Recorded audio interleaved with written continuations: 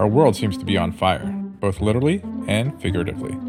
COVID, violence, famine, discrimination, corruption. Unfortunately, these are only a few categories of the overwhelming number of massive challenges facing humanity.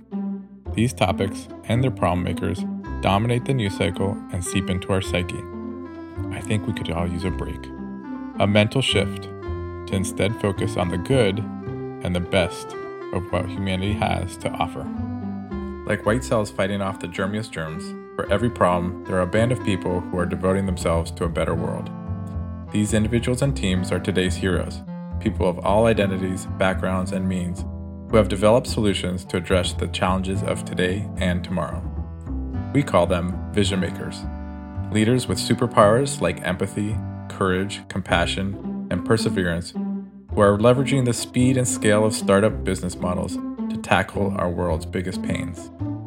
In our new podcast, Vision Makers, Startup Leaders with Purpose, we will interview today's most promising problem solvers to learn about their impact journey, the challenges they are addressing, how they're solving for them, and what their hope is for the future. My name is Jorge Calderon, and I'll be your host. Whether you are searching for illumination, craving a positive perspective, hoping to learn about solutions to our global problems, or looking to learn how to become an impact innovator or investor, this podcast is for you.